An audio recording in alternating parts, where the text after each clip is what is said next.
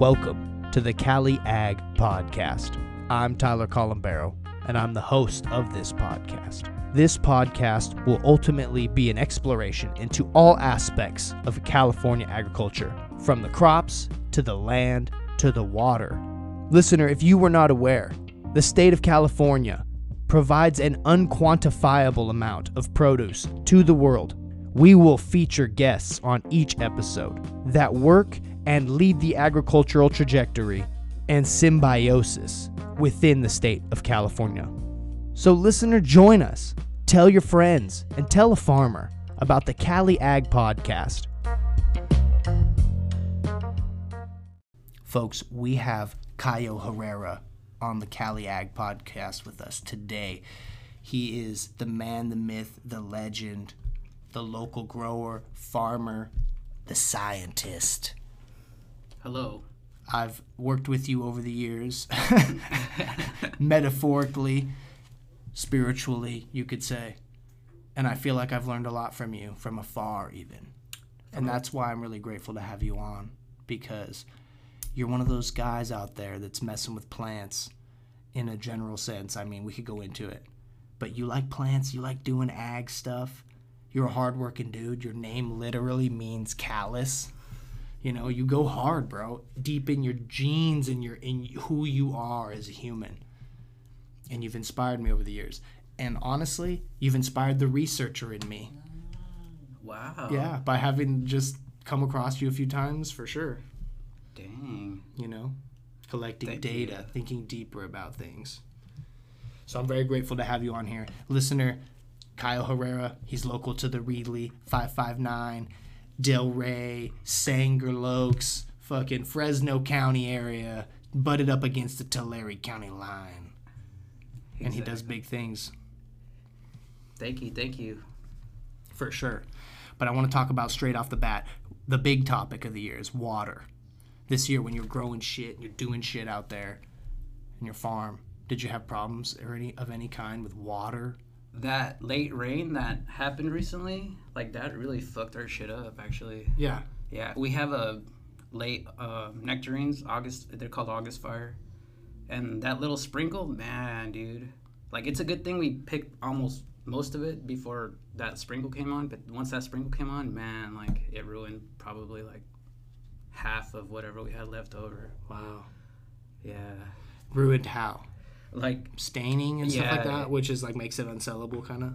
like, you get fruit rot right away, right off the bat. Like, it, like, pulls up in, like, the tip where the stem's at. And it just starts fungus and, like, mold just right off the bat. And it splits almost instantly. And the stain, like, you get with the water droplets, like, you lose half your boxes right off the bat. Like, when you're talking to farmers, like, all they care about is boxes, like, volume in boxes, like... Right, for sure. Yeah. Weight, right? Yeah, Weight, yeah, yeah, ultimately, exactly. right, yeah. And if half of your weight can't go to sale because of its appearance, even just alone or something, you know, or its life literally won't even make it there. That's not what people are going for sure. Yeah. But, like, water, like, irrigation-wise, did you have enough? Did you have an abundance this year, like most say? Definitely. Like, Yeah? the canal was on all year. It was awesome. Nice. We didn't have to fight with our neighbors, and... Because it's a real battle out there, man. Not yeah, like a normal year, not this Yeah. year where we had a heavy water year. Yeah, I hear stories, bro. Dude, like people go out there and yell. Like, it's frustrating, too, because then you have to run your pump, and the water table's not the best. Even after this wet year, the water table didn't go up very much. It's actually pretty terrible right now. Yeah. For us, it still sits like at like maybe 200, 150 feet, which is pretty bad. Yeah, yeah. Especially because we're right next to the Kings River. I bet West Side farmers, they're sitting like at like 300 or something. 500 feet. We hit water 1,000 feet. Like, what the fuck? Yeah, they're drilling 500, 600 now. I heard. Well, Wow. maybe not this past year, but like the year before, there were 500, 600 wells. Yeah. That's amazing, though. That's crazy, though, for you to see it on a real scale, like a real-time level. The people like come out there and like threaten you because like you're like, hey man, you're taking my water. Is that a thing too, right? Well, people divert water or some shit. When you're buying a plot of land, like you got to look at everything, like where you are in the output of the canal. Like if you're like in third place, like I mean, at the end of the day, you're third place. It doesn't matter if hey, it's my turn. Like if the one right off the canal needs the water, like he's not gonna care.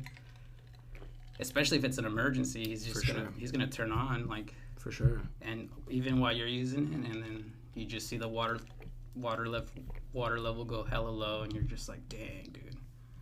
We have a couple ranches like that where it's like we're like third place, fourth place, and we just have to call the. Usually it's Alta Irrigation out here in Reedley. Okay. But like Sanger area, it's consolidated, so you call Fresno, you call the Fresno office, and they're a lot cooler than the Alta Irrigation. Alta Irrigation, they're a little, you gotta like play with them a little bit, you know, give them like a bottle or like give them a box of fruit or something because they're a little more. Yeah, you know, they'll accept the bottle. Yeah, as a bribe. Exactly, you gotta like.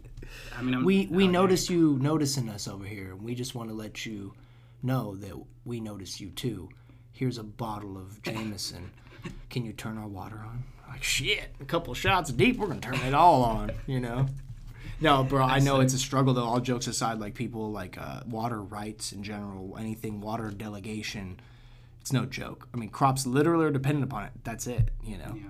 There's no other methodology, you know. Like, I mean, you could pump from the ground, like you're saying, but it gets deeper and deeper that the water keeps dropping and dropping. The more we suck it up from the bottom, the lower and lower it gets, inevitably. Yeah. And the bigger companies are already pumping. Like, they already did the math. They're like, all right, if we pump and we waste this much energy, like, we'll still make a profit. So they're already pumping. They don't care about canal or anything. They also don't care if there's no water left and it's like you have to pull from 1,000 feet deep later in the future. They're not worried about it because when they're done, they're done. Yeah. It's East Coast companies like Fowler Packing and like Trinity and Moonlight, like all them, like they really don't care, dude. They just start their pump. Like even now, like I could hear their pumps running and I'm just like, dude, there's canal. Why can you hear it, folks? You can hear it now. 24/7. But that's good, man. Like I don't know. I feel like water in all these canals and shit, especially Alta Irrigation. When I was in my watershed ecology course at Reedley College, shout out to Louis Long, we were learning about the watershed, right? The Kings River watershed, essentially, because it's literally the campus like falls into that watershed, right? The Kings River flows right behind Reedley College. And I grew up here, right? I grew up upstream, up the same river, you know, so it was really cool for me to learn this stuff in this course. But we would talk about how like water is always diverted for other purposes. Naturally, this before the dam was put in, Pine Flat Lake Dam or whatever, Pine Flat Reservoir has a dam and it lets out a shit ton of water every year, right? But it only lets out the amount that is like equal, like in balance to the actual needs downstream most of the time. But when we have a heavy water year like this year, they have to let out as much as they possibly can at certain time frames so that way they can make room for incoming snow melt so the dam doesn't overflow.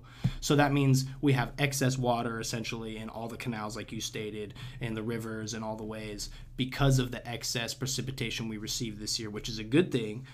Some would say it's not enough to fix the ills that we've created from, you know, decades, centuries of farming this land the way we are. But it's a shit ton of water, and it's got to go somewhere. And where it goes, if it's not diverted off into Alta Irrigation and all these other irrigation districts along the way, it lands in Tulare Lake, the old historical infamous Tulare Lake. And I've talked about it on this podcast a few times. Talked about it for sure a little bit with Louis Long on episode number 5. I talked about it for sure with Anthony Garcia on like episode 12, I think it was. And I said I was going to go there. But I went there. I found the search for Tulare Lake was real that day. I got off work at the Wake House right off the Kings River thinking, I'm going to see where this shit goes. So I put a message in a bottle and I threw it in the river. And I'm like, I'm going to find you in a little bit. Put a tracker in that bottle. No, I'm just kidding. I was like, dang, you're down. Man. Do the old school. Yeah. Some military. No, you could just Google it, bro. You know what I mean? Google map Tulare Lake and then they'll give you coordinates, right? Yeah. Well, we already tried that previously, me and Allison, we were on the search for Tulare Lake. We even took our boy Asher with us because it's a cool thing to see. It's a historic happening, you know? Definitely. So instead of going to Stratford like we did the first time, we go out towards Corcoran. Right? And then from Corcoran, we put in Stratford because it's somewhere in between the two main highways, which is like, 41 and like, forget the other ones, like 53, or I don't know the number over there. It's a weird one, 43, something like that. But that goes to Corcoran, right? So we took all these backcountry farm roads along Tulare Lake, but on the map, you could kind of see it, but we couldn't see water. So we kept driving. A lot of the roads literally were blocked off temporarily with like roadblocks, said road closed. And then eventually we went to this like tomato packing plant, TYT, way out there. They're around the west side too. TYT is like a big ass tomato. It's Young's, isn't it? It's like something Young tomato, whatever. TYT, whatever. They do tomatoes and shit. Anyways, we're going out there, bro. There's like a bunch of fucking tomatoes. There's a big ass dairy in between the tomatoes. There's a bunch of corn all of a sudden, and then boom, there's this fucking massive body of water. For as far as we could see, the road literally just ends into the water. And all the telephone poles just go across the water. And you could tell it's not that deep, but it's vast, just like historically Tulare Lake would look. Did you see, like, can you see across it? Like, all the way? I can't see where it ends from where we were standing. Like, I mean, I'm sure on the map it ends, like, you know, as the ridges of the foothills nearby or something, you know? So that lake is completely on right now. Like, it's huge. It's not as big as it used to be back in the Dizay before they drained that thing. I'm sure it's like one of the biggest lakes. And when you drive around it was a trip to drive around it because we were like bordering it. And you can see that there's these concentric circles that they must have dug out over the decades around this lake. So that way, if it did get fuller than it should, it would go over like a moat kind of into another concentric circle around it. So it would have to fill up that before flooding too far inland or towards the cities or wherever would be nearby, which is kind of far away from cities, honestly. It's out in the middle of nowhere, bro. So this happens quite often if they have that. It's happened 4 times in the last 100 years. This is one of those years. 4 times? 4 times. Wow. Yeah. Some would argue like 5, I think, but so that lake wants to be a lake then. It wants to be a lake. Historically, it was always a lake. All the watersheds would kind of end there, and the Tulare Basin would kind of end there, I think, essentially. You know, the Tulare like watershed, the bigger scope of a watershed is the basin, right? There's a Kings River Basin, right? Yeah. And then it's next to the Tulare Basin, and those I think both kind of go into historical Tulare Lake. I'm no expert, but it's fascinating to me. It's awesome to think about where all this water goes and where it actually ended up, and then to note that all that water is just sitting there. I mean, I know it's weird to pump it and send it somewhere else, but what about these years when you do it? You could keep it like cycling. I don't know, man. But either way, most years, what they'll do by the time the Kings River gets down close to the San Joaquin River down there near Stratford, they would pump it off into the San Joaquin, the Kings River into the San Joaquin, which does go out to the ocean, which is what the system that's in play most years does do. But I don't see anyone doing anything with the water that's at Tulare Lake either, you know. It's probably like way too much. So if it's not going out to the ocean like people complain about, it's going to just a big ass vast nasty body of water that no one's doing anything with. It's kind of contaminated, you could almost argue too, because like there's structures underwater. That means there's probably septic tanks underwater. Water's not very clean. I didn't want to get in that lake, you know. It's not a boating lake. Well, could be, I guess, later, but if they left it to do that, and we had a lot of good water years in a row, it would probably maintain its permanency for a longer period of time. And then there'd probably be a bunch of ecologists on the scene, like, look at all the wildlife. You can't destroy this now again, you know. It probably would be something that maybe would be more semi-permanent, because it has to have water incoming to maintain a lake, you know what I mean? Well, the family that used to own that, the family that still does probably is the Boswell family. Right. And they're the ones that were big ass. J.G. Boswell. Yeah. Cotton farmers. Cotton farmers in the East Coast. They came over to the East Coast. West Coast, and just planted cotton and row crops and a bunch of other stuff. Old man Kearney was buddies with them, eh? For reals? No, I don't know. Probably, though. The mysterious old man Kearney, you know? I mean, I'm sure if he had plantations in the East Coast, I'm sure he was friends with a lot of people in the East Coast. I'm just thinking out here on the West Coast. I mean, I'm sure there was only so many big giants at the time that were growing cotton, selling to the military, trying to make uniforms and shit, you know, whatever. Definitely. Yeah. Could have been doing hemp all that time now. Yeah. But I had to talk about Tulare Lake, the search for Tulare Lake, and we found it. And it's something to see. I'll show you videos after the podcast because I took videos, obviously. But go check it out, people, before it's gone. I want to check it out. I'll show you the pin drop, so you know where to go, so you can actually see it. Because it's not like you could just go anywhere to see it, unless you maybe went up, like Kettleman City almost, like, and maybe looked down across. But I don't know. I don't think you could see it from Kettleman City, though. I don't know. But historically, that's where it would go almost to. Is it like bigger than a town? Is it bigger than Reedley? Like, yes. Yeah. 100%. Dang. It was a big body It's of water. a huge lake. It was a pretty big body of water. Just the way it stands, and this was like a month ago. Mm-hmm. So, I mean, that was when water kind of, you could say, wasn't even being let out as much anymore, for sure. Like, they opened the river a month ago, to the public. I mean, there's more water being let into there right now. Right. I mean, still flowing down to that point, for sure. Yeah. And it's going all its way. It's getting diverted to all these other districts along the way, blah, blah, blah, canals, whatever. Getting pumped into the San Joaquin still, I'm sure, at a certain point. But whatever doesn't get caught by all those possibilities goes and lands in Tulare Lake. Yeah, it's pretty wild. That's insane, dude. We're talking about water and stuff, and before we move on, I want to talk about, like, irrigation. What kind of irrigation do you prefer, and what do you use on the farm? Well, we're plum farmers, and we're pretty old school still. We use a... Dang, I forgot the name. Like sprinkler? No, or like flood? Flood irrigation, yeah, exactly. Sorry, my bad. like furrows, though? Like alongside the tree? Like, Yeah, we do furrows and, like... Yeah. Yeah, that's been working out pretty good for us, except for when there's a drought. Right. Yeah, well, we use our pump, and like I said, our water table's not super bad, but it's still pretty bad.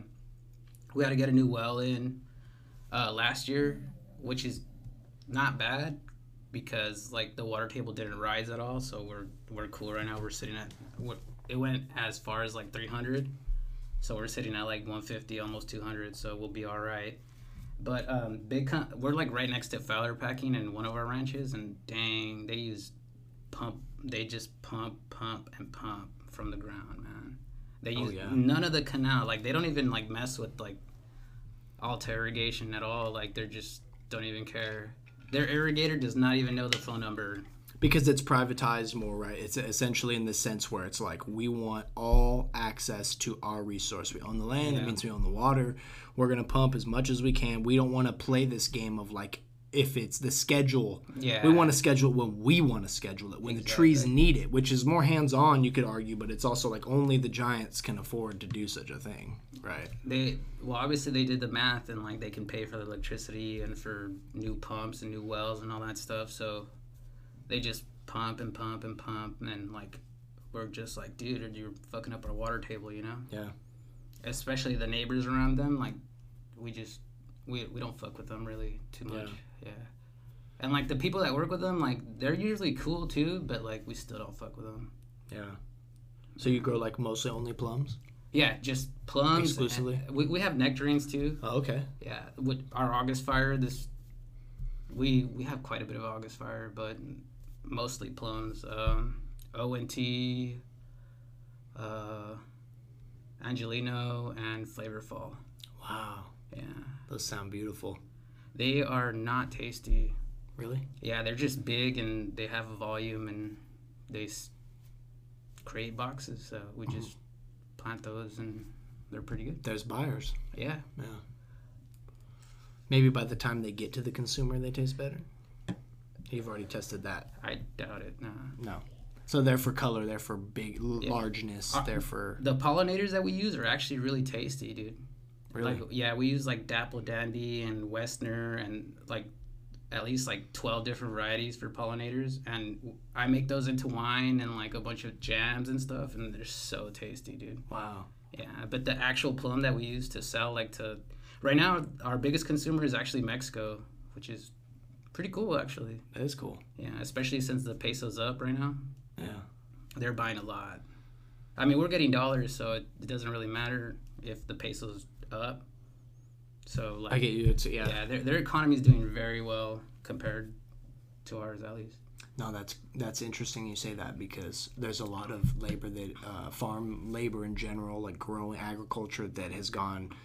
like whatever you want to call, like people used to call overseas, but it's gone down to Mexico, bro. Like a lot of Yeah. growers grow and send it to the States. Like actually, I read somewhere where like the United States and Mexico's trade relationship is like that's like our best trade relationship. And it kind of goes unnoticed because a lot of people forget, but it's like, duh, it's right there. Yeah. Why would we be shipping it from across the ocean when it's literally right there? Why wouldn't we do business? Whatever you guys decide economically is better for your bottom end, that's really what you're doing. But you're still like, you're cutting costs, you could say, but also you're getting fresher produce, whatever it is, whether it's peppers, because that's a big commodity down there for sure. Tequila, like we were discussing. Yeah. Avocados. Yeah. Like it's so good that like truck drivers drive down there. Like they make the same amount of money as they do here in the States, the truck drivers, if they drive down there and pick it up and then come back, right? As if like they were in the States, Right. Yeah. So our drivers go to Mexico and pick up and then come back. Right. Yeah. Yeah. They don't do that in Canada. They don't do that anywhere else. Like even if it's maple syrup or whatever Canada has, Yeah. What kind of crops do you want to grow? Well, like they have wood. Like I know they go up there for wood, like for redwood and pine and all that stuff. What kind of crops do you want to grow? Oh, like because I know you grow plums and you're like they're not that tasty and stuff. Like, but like it's cool. But like forward thinking, like is that what the plan is, to just continue to grow plums, or is there a point where maybe we have to choose a different crop, or nah? Like you think you got plums on lock for a foreseeable future, at least for a couple decades, right? Or something, right? Definitely. Yeah. Plums are on lock for like at least 20 years. But For like sure. I fuck around too, like yeah. There's like maybe like half an acre where I fuck around. Like I plant like all kinds of different stuff. See what goes off. Yeah, avocados are really hard to keep here. They are. I've noticed that. I know one avocado farmer here, and he's in Kingsburg, I believe. He's hella cool. But anyways, he inspired me. Like I would like to do avocados too, man. Like they're so expensive and you can sell anywhere basically. Oh yeah, people love avocados, bro. Yeah. People in the States love avocados, bro. It's almost like a cliche, bro. Like, it's like, oh yeah, yeah, avocado toast, it'll sell for sure. Just put it on the menu. Yeah. Little bite. Just put 3 slices of avocado on it and some tahini, bro, and you're good. Oh, just dude. the lime on the side, bro. Yeah, but avocado is something like really hard to grow here, only because of the sun and of the winters. Right. Yeah. The freezing temperatures aren't that bad. This past year, it wasn't too bad. Right. But years before, like, dude, it would frost like at least like 17 times in a year, I have this theory, like, well, it's not my theory, but like that microclimates are a big part of where you can grow certain crops and where certain crops just won't thrive, Yeah. Because like a good example, maybe it's not the best example, but it's kind of up the alley of what we're discussing, like with avocados, like citrus, like there's Orange Cove, there's Lemon Cove. You see citrus a lot of tucked up next to foothill areas in the valley, but you don't see them really on the west side. Maybe they did at one point, but you don't see that now. There's just no way. Not at all. Like they never were in the west side. Yeah, right. And so that being said, like I think microclimates have a lot to do with certain crops, to where people say, oh, you can't grow them here, but it's like, well, maybe you can't grow them in the middle smack dab of this valley or whatever, yeah. But maybe if you shift it to like this small foothill range and you terraced it or whatever, and something about the way that the wind blows and the humidity is stable in this pocket or whatever, you could maybe have a farm of said whatever crop. But it has to be big enough, vast enough to actually justify for most people to want to invest in. But, in my backyard, I feel like I live in the middle of a city, and I feel like I've created this little microclimate by having a diverse thing to where I'm growing figs. And figs grow here, yes, but, like, I've had friends that are like, oh, it dies every time. Or, they, it's probably their soil, and they have, like, no other plants or anything else to, like, I don't know, create a biodiversity of any kind, And, like, I think that's another part that's missing, because we always want to simplify it to, like, can I grow a vast quantity of this one monoculture crop? In any place within this 100-mile radius, Because if not, I don't want anything to do with it. That's like the big corporate giants growers. That's what they want to see. If not, they don't want anything to do with it. But the smaller farmers, like, that may be the future for, like, to get into these markets of, like, I heard people trying to grow passion fruit or something like that out here. Dude, that's crazy. Guava. Like, people be trying to do this weird shit. You know, I had Nate Blackmore on the podcast, the last episode. Check that out. Talking about growing subtropical fruits. And he lives up in Northern California more, but still. It's microclimates, man. You're talking about, like, stuff that grows in the Amazon, but he's growing up there. In Madera or like in Modesto? No, and more like in, like, I want to say like Santa Barbara. Forgive me, Nate, but I'm pretty sure it's in that area. Yeah. Forgive me if I'm wrong. Subtropical and Santa Barbara? Yeah, he was talking about fruits I never even heard of. You know, if you follow him on Instagram, he's got all these wild fruits, but they're from different parts of the world that generally they say California's not a subtropical environment or climate, but in certain pockets maybe it is, or maybe if you irrigate a certain way it can adapt. You know, maybe no one's ever tried to grow that whatever said crop or fruit or whatever in said area. They never tried it, so they make it seem like, oh no, but it grows there, but it doesn't grow here. You know, people haven't tried everything, right? That's true. You know, they've never. Not everyone alters their methods appropriately to the crop they're trying to grow either. You know, they want to do as little as possible a lot of the time, you know, just water, sun, and just let them go, you know, but it's like, fuck, you got to put some more work into some crops, you know, more than others. And if it's not worth the payout, though, why would you put in so much labor to make it your way of living? But there's a difference between that and then having, like, cool plants in your backyard that only you have the fruit and access to that fruit. That's cool, too, though. That's a whole nother, you know, realm of possibility. And I feel like Nate Blackmore is after a lot of that kind of thinking too, where he wants to be able to have a nursery where if those plant freaks want to come get some wild shit, they got a place to go to. You know what I mean? Dude, passion fruit is like $100 a box online. Really? Yeah, and it comes from like Oregon or some weird ass place like that. Well, Oregon's not weird, but like yes, they are. Yeah. Keep Oregon weird. Yeah, like, and they send it to you, and it's like $100 a box, and it comes with like 6 passion fruits, and it's like, what the fuck? Like, yeah, crazy. That's wild. Yeah, they are pretty expensive. Dragon fruit. That's a wild one. But I mean, I don't know. I don't even know if these are all exactly what Nate Blackmore or people are necessarily growing like on large scale or anything. But people have found ways to grow certain things. I remember when I worked at the hardware store here in Reedley, California, we delivered a barbecue to one of the homies' houses. We went in the backyard. He had the best garden, chickens, of course, and this avocado tree. I've never seen this an avocado tree look so pristine. Never. Not in a spot where they actually grow them, like on a farm scale or anything. It was just beautifully taken care of. It was like years old, or was it? Yeah, it was at least like 10 years old, I would say. Nah, I'm exaggerating, but it was probably like, it was at least 5 because it was pretty stout and it was pretty tall. Was it like Hava or like, you know, the? I think it was Haas, like the Haas, regular, like the ones that like most people go bangers off the. Like the wrinkly one? Oh no, actually, the ones that are like harder, smooth one? Harder outside. Like the Haas avocado is like I think Subway, like, you know, the ones that they use where it's got a harder outside and you can just like cut kind of it away from the peel, you know, or whatever you'd call it, the skin. Oh, dude, that shit cuts like butter, man. But this guy, he knew what he was doing, and obviously he was an older Hispanic dude, and he was like telling me in Spanish, like, I've been growing plants for a long time. I learned from my parents, who learned from their parents, you know, and I'm like, dude, you got it on lock, my friend. It was probably from Michoacan or something. Maybe, but he was a wise dude, you know. You never know what people got inside their brain, too. Was it You're like talking to people, they might have some vast knowledge about some subject you never even ventured into. Was it on a trellis? No, it was just like solid trunk, stout. A tree. Like a full-on tree. Like looking in like a book where you're like, it looks like a perfect specimen. You know, it was amazing. I was tripping out. By itself? Like he had that, and then he had like, I don't even know what he had, but he had like some kind of apricot, some kind of nut tree. I don't even know. It looked like a nut tree, though. Probably guava right next to it or something. Dude, he had a bunch of cool stuff, though, that I was like, what the heck? This guy knows what's up, dude, you know? He wasn't growing pistachios. Definitely. He wasn't growing nuts. Almonds. Yeah. But I like growing figs. You know, I like figs. I think they're really different. They're a ficus, technically. They're not a fruit, technically. They're an inflorescence. Inflorescence? A ciconia is technically like what ficus's fruit is called. But by definition in the fruit world, the fig falls into a category of inflorescence, meaning it's an inside-out flower. So when you open the fig, all of those are the pistils and the stamen inside there. What? It's like the flower is inside.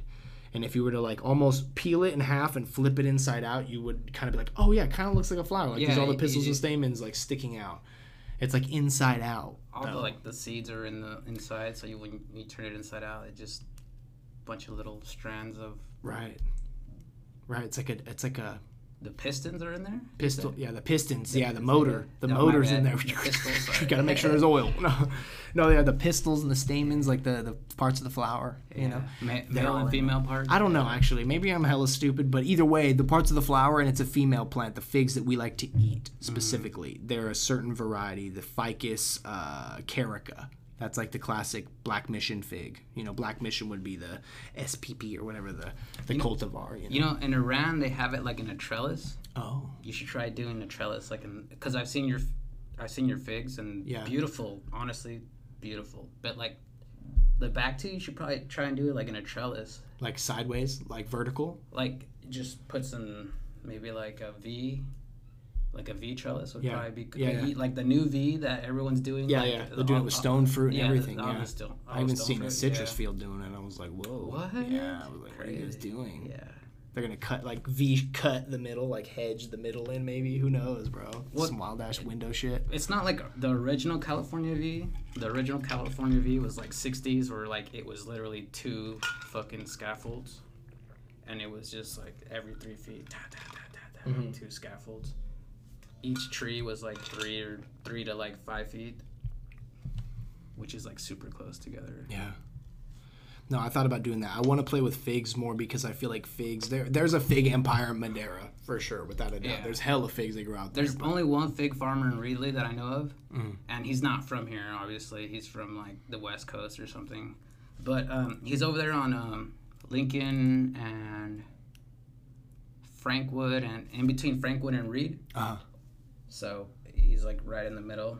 And I know what you're talking about. Yeah, like dude, like 20% are still living because like from what he planted like 8 acres. Only 20% are still alive from what he planted. Probably frost. Yeah. A myriad of things for sure though. Yeah. There's a lot of rot, I feel like. And when you're trying to grow monocultures of things, I feel like that's the inevitability. Not all soil is equal across the land either, you know. There's like there's tie-ups, there's a lot of things. Depends on what they did, what their fertilizer program, how many salts are in the soil. Like there's a lot to play with.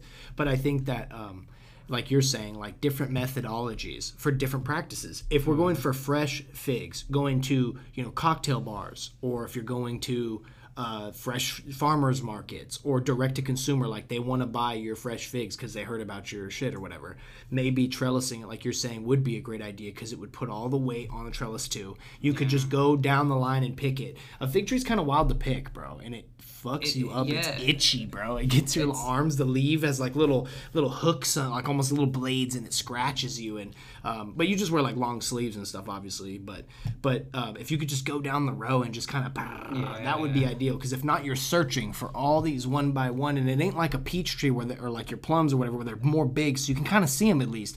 Figs can be like small-ish, like not bigger than the palm of your hand generally.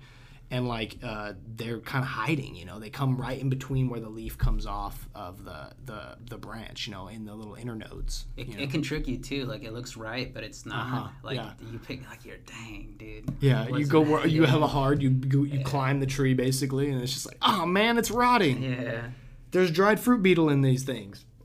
Dude, like insects love that stuff. They love the figs, figs, just bro. crawl in there and you got to pick them quick, bro. Straight up. I don't use any kind of sprays, but I don't have a huge monoculture farm, right? Mm-hmm. But I know that the dried fruit beetle definitely gets in those. It's a little beetle. It's like brown. It gets all up in those. I used to work with them at the research center at UC Kearney. Mm-hmm. We would go to Madeira and do all these different trap methods to like trap dried fruit beetle, because in figs it's like a massive destroyer because they're literally trying to create dried fruit. So once they strip they basically windrow all the figs and they let them dry for a little bit on the ground, and then they suck them up and then they go take them to a dehydrator, and it's like by that time there's hella bugs in them, but we still eat them, bro. Like they don't take the bugs out. There's no way. They're still hella good. When you get that grittiness, it's not just the pistils and the stamens. That's maybe a dried fruit beetle in there, but who cares? They homogenized it, right? It's all good, But it's kind of weird. But like I remember us doing like mass trap methods where you like make a little trap, but you put like yeast and you mash some figs and add some water. So you're making like fig wine, like a fig tree smells basically from all the fruit that drops, and they go to it, bro. They go to it, and you could trap like thousands in a cup in a week. You know what I mean? That much, So I thought about doing that because it would be at least like a trap method, but then it's also attracting them. But if they all go to this source that's wafting even more intensely than the actual fruit, theoretically maybe they would go to that and you could just dump out the bucket, you know what I mean? And save some of your impact from pests. So, about like the whole price hike in labor or minimum wage going up, so labor going up, obviously. Right, consistently. Yeah, it's intense, man. Like, obviously, like small-time farmers, like they cut down on labor. Like, if you can do it yourself, like you should do it. Right. And like, the people that don't complain are usually small farmers that like actually do the labor themselves. Like they kind of understand, like, all right, like $15.50 an hour, like that's cool, like that's how much they should be making because it's super labor intensive. It's so hard though. Yeah, definitely. And like I understand like big time corporations, like dang dude, labor went up, like but like it all evens out at the end, No, it doesn't. No, it doesn't. No, it doesn't. That's why everyone hires less people over the years, to do the same amount of work, if not more. Every year they're trying to make more profit. That's the goal of any business in capitalism, to make more than the previous year, date to date even. Like, it's like, how the fuck is it going to be exact date to date? But whatever, that's their projections most likely on economic scales. That's what like every business looks at it. Like, can we do better than last year? We have to do more sales than last year because nothing's going down ever again. Things going to always go up. So we have to keep making more every year. More. But if you have to spend more on labor now, and you have thousands of employees if you're a big-ass company, right? That's a lot of money that's going to take off from the top. So that means you have to make even more sales. Well, then the only solution is to either go mechanical or hire less people and rely on only physical human labor. But then there's also a point where they can't do it anymore. Or you won't find employees because they don't want to be there 12, 15 hours a day every day. Finding employees is hard. That's true. Right. But let me tell you something. Like, ever since, like, 2019, like, we've been hitting, like, super, like, high, like, selling amounts. Like yield in general? Yeah, okay, so the way farming works is, like, okay, like, one out of, like, projection-wise, like, 1 out of, like, 5 years, you'll hit it big, like, where you'll make enough money to where, like, you can retire, basically. Like, you'll just make so much money that, like, yeah, I fucking hit it, like hitting the lotto or something like that. But ever since 2019, you've been hitting, like, real good, like, margins, like, on as far as box prices.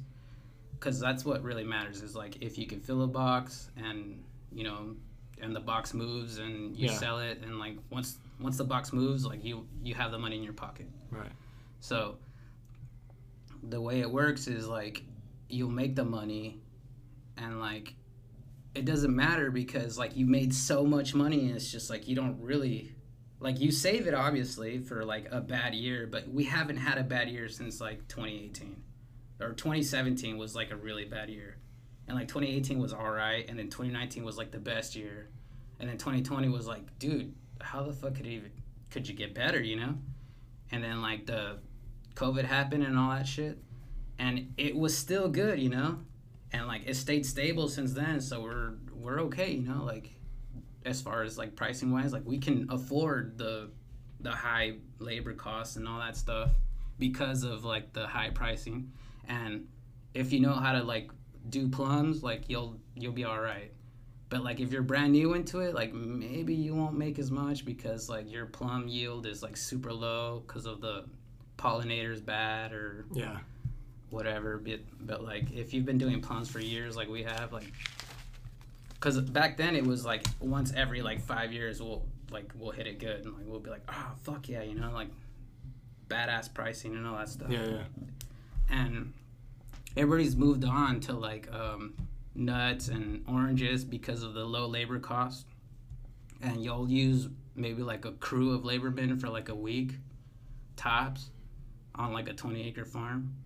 And that's it, you know. The rest you can do yourself, and farmers can do themselves and all that stuff. So at the end of the day, like, stone fruit, like, I think that's where it's at right now, because like almonds and pistachios are like, the pricing's going down, obviously, because everybody's doing it, and so is citrus. Everybody's doing it, so. And we always need those sources, though. But, like, to plant the whole state full of almonds, it's like, yo, there's going to be too many almonds, bro. Like, there's a point where it's like, you know, if everyone's selling almonds, it's the law of supply and demand. Like, if there's too much supply now, like, less people want it almost over time, like, you know. Have you ever ordered almonds through Dave Wilson Nursery? No, but I have one in my backyard. Dude, ordering an almond tree through Dave and Wilson, like, you'll wait 3 to 5 years. Like, it's ridiculous. For sure. Everybody wants to plant almond, but I bet after this year, like, everyone's going to go to stone fruit. Yeah. Yeah, or something different, maybe. Hopefully. In some areas, too, specifically, like, where they really don't get much water. Like, I'm sure they're like, hey, we could grow something here, though. Yeah, let's grow agave. Let's make tequila. Who knows? Like, right on the west side, it's like it is a desert. It might be perfect. Does agave grow with saline conditions? It might be perfect. It might be fine.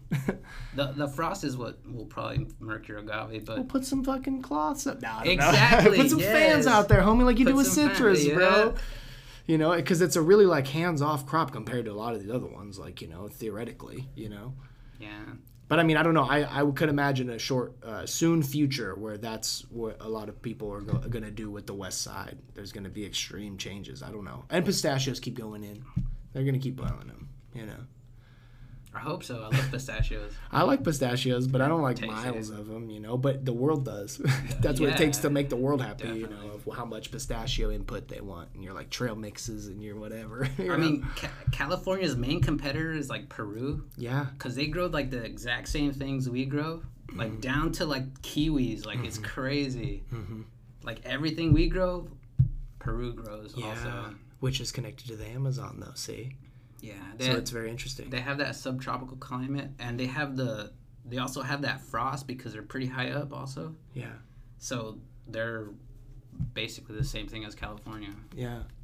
But we were talking about labor. I don't want to get too far off here. Sorry. But like, no, I'm sorry because I always get carried away with plants and all that stuff. Yeah. But like, labor though consistently keeps rising, yes. But you're saying that there's a lot less hand labor that's almost necessary with certain crops that are going in and stuff. They're less laborious intentionally, right? Yeah. To counteract that rising minimum wage, yes. Which is sadly all that we pay our farm laborers. Yeah. Yeah. It is pretty sad that that's all we pay them because, like, I think about it and I'm just like, dang, how come that, like, okay, so $15.50 an hour, what's that, like, $600 a week, maybe? If you're working full time. Yeah, if you're working 40 to... That's $2,000 a month, bro. Yeah, $2,000 That's most people's rent. That is rent altogether. So you have your wife working out there also. So yeah, and then you're trying to get the overtime because then that adds up, stacks up real quick. Yeah, exactly. So, but it's so cruel, I think, and take all emotion out of it. Let's talk logic only. We have a minimum wage, but we do not have a maximum wage. Right. That's a work on the people. Never forget it. You know, for sure. We're about to have to convert to the Symbiosis Now podcast because we're about to get real serious, huh? Right. Yeah. Because minimum wage is a big deal, you know? Like, that's because small-time farmers, like, if minimum wage went up to $20, like, we're so fucked because we have to pay the contractor an extra 15% or whatever they make. Right. Yeah. So, like, if we pay overtime, we pay the contractor $30 an hour. And the laborer makes $23.50 or something like that, $23.75. Because they're the connection, though. Like the contractor is basically the connection between the laborers and the farmer, the grower, right? Like because they're the ones that are negotiating essentially, or whatever, scheduling it out, whatever, right? They pay for the insurance and they have the worker ready to go because they contract them full time, right? Supposedly, but they probably only contract them only 6 months out of the year, right? Yeah. But the way they make ends meet, the way the worker makes ends meet, like, you know, after harvest season's over, like, what do? Like, they make their $500, $600 a week for 6 months. Or 9 months if they're lucky. what do they do for 3 months, you know? So what they do is they apply for unemployment if they have papers, you know. Yeah. They apply for unemployment, and while they're on unemployment, they work under the table cash. And it's fascinating to me because the workers that don't have Social Security, the ones that are here illegally, like, they buy a fake social so they can work under it, and then when it's time for, or maybe it's a real social, they just work under, like, maybe your name's Tyler, maybe you'll work under Maria Herrera or something like that. Yeah. Or Maria Huerta or something. Yeah. So you'll work under that, and you're paying, right? You're paying someone for that Social Security, and they're making money off you because they'll apply for unemployment once you're done, and then once you're done, you paid them like $100 for that social, right? And then once you're done with your 9 months, you'll want to apply for unemployment, but you can't because you're illegal. So you'll have to work under the table for 3 months under a different, or you can work under a different name. You could probably work your social. Well, actually no, because you're illegal, so you don't have a social. So you'll work under a different social for another 3 months, and you're pretty screwed, honestly. Like, if you're a legal immigrant, because you won't be able to afford rent at all. Like, you're here alone. You're in the United States alone, right? You got a Social Security to work a name that you don't even know, Maria Huerta. You work that full Social Security all 9 months, and then they're just like, hey, man, you can't work that Social Security anymore because we're going to apply for unemployment under that Social Security. So they cop that money from you, and then, like, you have to work a different name, or you have to work under the table for the winter months. Yeah. Or you go back to your hometown in Mexico, wherever you're from. But it's still done. It's still accomplished. People still make it happen somehow, man. You know?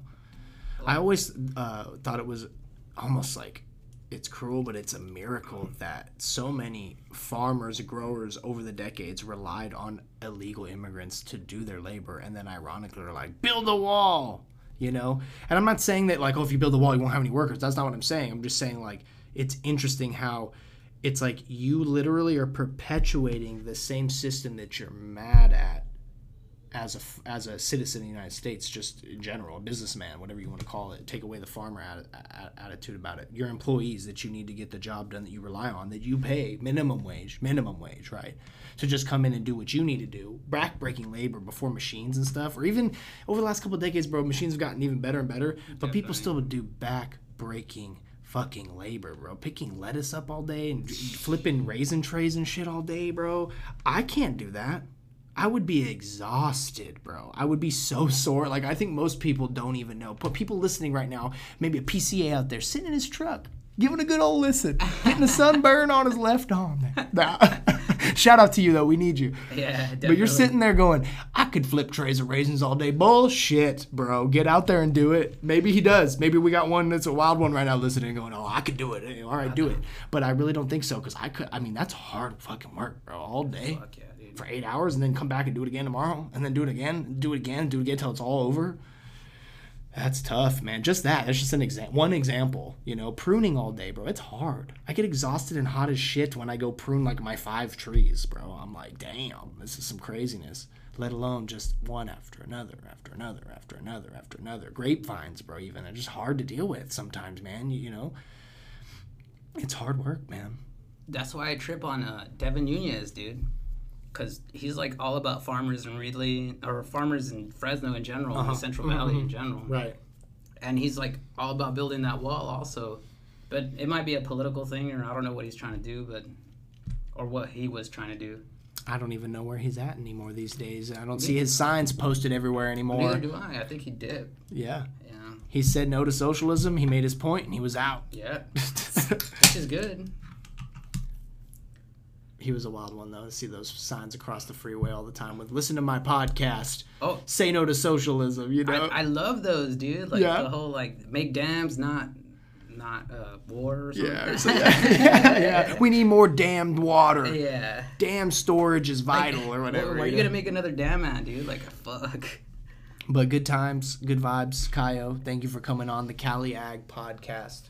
I love it, dude. enlightening us on what you're doing out there in the real Cali agricultural world. I'm in it, man. Yeah. Yeah, You from really are. down from the labor all the way up to the selling point, like that's where I'm at, man. That's why you got to come back on soon. Couple episodes away. Talk more. I Talk hope about so. how the season's been. You know. Yeah, What man. are we doing now in the winter, in the off season? What are we doing to prepare as we get through? You know. Oh, I'd love to talk about like rootstock and like a bunch of other stuff that we do physically and Absolutely. and all the preparing. That sounds like a segment of a great episode right there. I actually have some good videos of you. Not of you. Actually, it's Abraham. Like he was actually helping me prepare for like getting the bees ready and all that stuff. Yeah. If you want, I don't know if you can upload videos, but Dude, we should, dude. I'm about to get there on the Symbiosis Now Network website. I'm about to start putting like videos up and stuff, I think, pretty soon. Yeah, so people can see. I have some cool bee ones where like we prepare for the bees and all that stuff. I'm going to have a beekeeper on soon, too. Oh, yeah? Yeah. I'm actually a beekeeper. Well, then we got to talk about that the next time, too, then. Oh, That's for already sure. that's a whole episode right there between those two topics, bro. We're on, bro. I love bees, dude. They're awesome. The bees love you, bro, if you love them. I hope so. I think so. I feed them well enough, at least. Well, you fed us well with some information today. Never forget that. Shout out to you Thank you. and all the other hardworking people in Cali Ag. Folks, tell a friend and tell a farmer about the Cali Ag Podcast.